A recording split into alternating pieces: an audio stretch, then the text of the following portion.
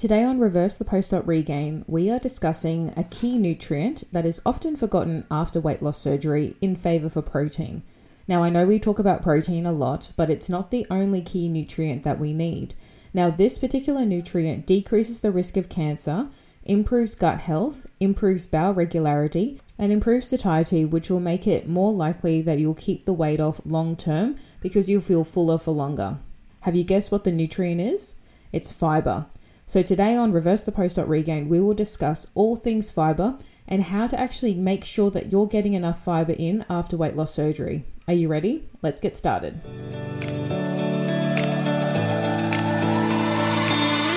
Welcome to Reverse the Post-Op Regain podcast. I'm your host, Soraya Nikwan, a weight loss surgery dietitian, and I am excited that you're here today. This podcast is for anyone struggling with nutrition and weight years after bariatric surgery. You might be feeling confused, overwhelmed, and not quite sure what your body needs after that first year post-op. This is where I can help you. Join me every week where you'll leave supported and motivated to take the next step in your nutrition journey. Thank you for being here with me today. Now let's get started.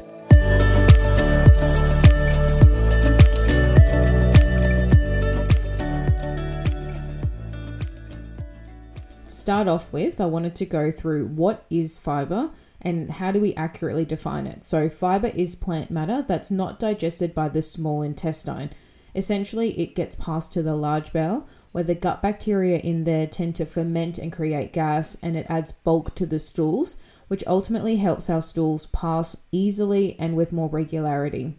After weight loss surgery, constipation can be really common, and it can be caused by a variety of factors and not just not enough fiber and not enough fluid. Several reasons can be the cause of the constipation, such as, for example, taking an iron or calcium supplement, having weak abdominal muscles, using pain medications or antidepressants that increase the risk of constipation, not getting enough physical activity during the day, using laxatives or enemas frequently, and ignoring the urge to actually open your bowels. So when we are constipated, either we are ignoring our body's signal that we need to go to the toilet now, or if we don't actually feel the urge to go for those reasons said before, or because we're not eating enough fiber, fluid, or doing the activity, the body then tends to reabsorb the water in the large bowel, which is in the stool, and you need that water to help the stool pass. So hence why water is really important to keep the bowels moving. The longer the stool is sitting in the colon, the drier it gets and the harder it gets to push out. To improve constipation, we have to improve a myriad of issues,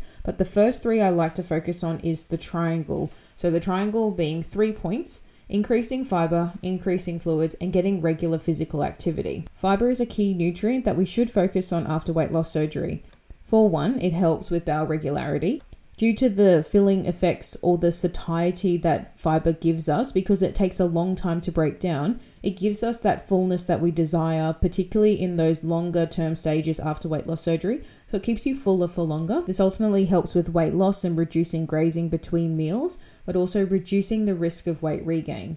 It also lowers cholesterol as it binds to cholesterol in the bowel and takes it out into the feces, thereby improving your heart health and also gut health. Fiber promotes the healthy gut population by increasing the diversity and the population of the gut bacteria, which ultimately influences the host's health. You can find out more about that in my gut health episodes earlier this year. Finally, we know that fiber reduces the risk of bowel cancer, which is quite common in Western population. So it is something that is really important to be mindful of, particularly after weight loss surgery, as we are always so concentrated on protein. So there's 2 different types of fiber. Technically, there could be 3. If you wanted to count resistant starch as a fiber form itself, but typically we go through 2 types of fiber. There's soluble fiber and insoluble fiber. So as the name suggests, soluble fiber is a fiber that absorbs water into a gel-like consistency. Soluble fiber slows down digestion, and it's typically found in things like oat bran, nuts, seeds, beans, lentils, barley, peas, and some fruits and vegetables. This soluble fiber is typically found in metamucil, for example, or psyllium husk, as these swell in the bowel and they help absorb water, which then ultimately helps pull the feces out of the body. This fiber is a great fiber to help lower the risk of heart disease because, as the name suggests, it swells in the gut and it swells with absorbing the extra cholesterol and takes it out into the feces and out of the body. So this is the one that you focus on if you are trying to reduce cholesterol in the body. Then you have insoluble fiber, and insoluble fiber adds bulk to the stool.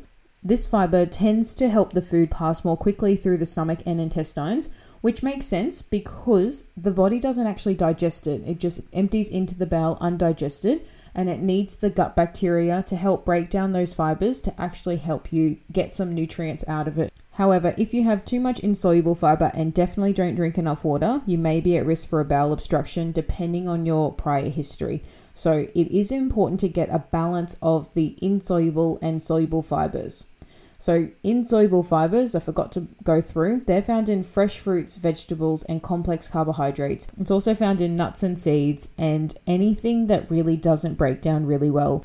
The third type of fiber that is often forgotten is resistant starch. Now, resistant starch is where you cook grains or potatoes and you put them in the fridge and eat them cold. It increases a type of fiber called resistant starch, which ultimately is a type of fuel for the gut bacteria in your large bowel, but I won't go through that today. You need 25 grams of fiber after weight loss surgery. Now, going above and beyond this 25 grams of fiber may do more harm than good. You might get diarrhea.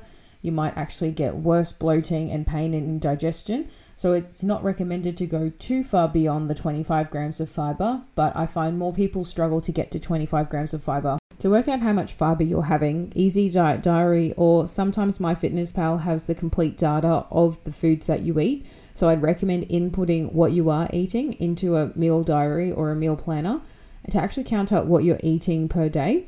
Then what you want to aim for in terms of increasing the fiber to get to that 25 grams per day is to make sure you have some type of plant food at each meal. So for breakfast, making sure you either have a serve of complex carbohydrates or a piece of fruit. This will add around about 3 to 5 grams of fiber. For your snacks, pick Vita-Weats rather than Cruskits, and if you choose Vita-Weats over Cruskits, you'll add another 1.5 grams of fiber, so it all adds up at the end of the day. You'll get bonus points if you choose Ryvita over Vita-Weats, as 2 Ryvitas have 4 grams of fiber. Another way to add extra fiber is to consider adding 4 bean mix, 1/4 cup, into your salad at lunchtime. Doing this would add around 3 grams of fiber. Now, this is the same for any type of legume, so it's roughly around 3 grams of fiber per 1/4 cup.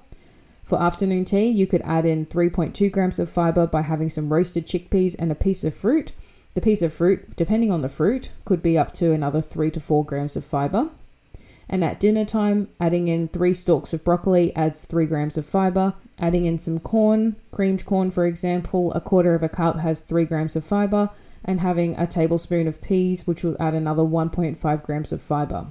Try to keep the skin on where you can with the fruits and vegetables, because the nutritious part of the fruit and veggies is obviously just below the skin and within the skin to actually get the fiber. For breakfast time, you can also get the high protein granolas, which often have around about 5 grams of fiber per serve.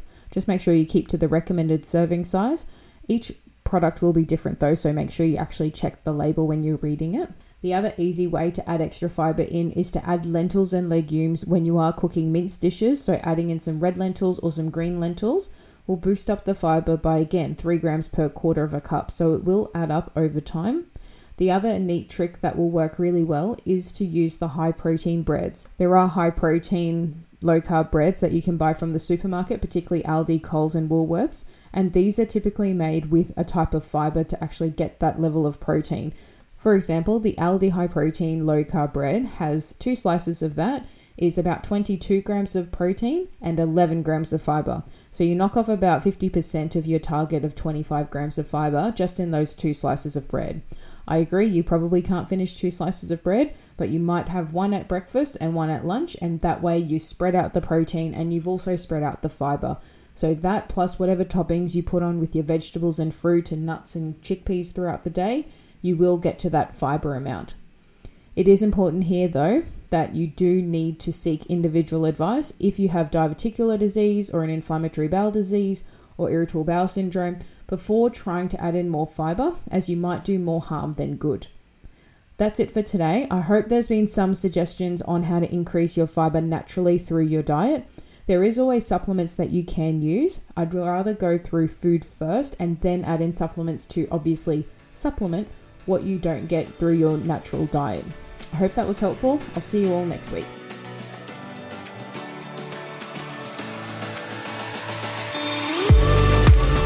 Thank you for joining me on Reverse the Post-Op Regain podcast.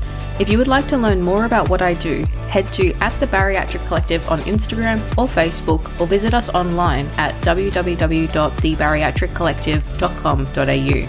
And reach out if you need support reversing weight regain or anything related to bariatric surgery. I'd love to hear from you.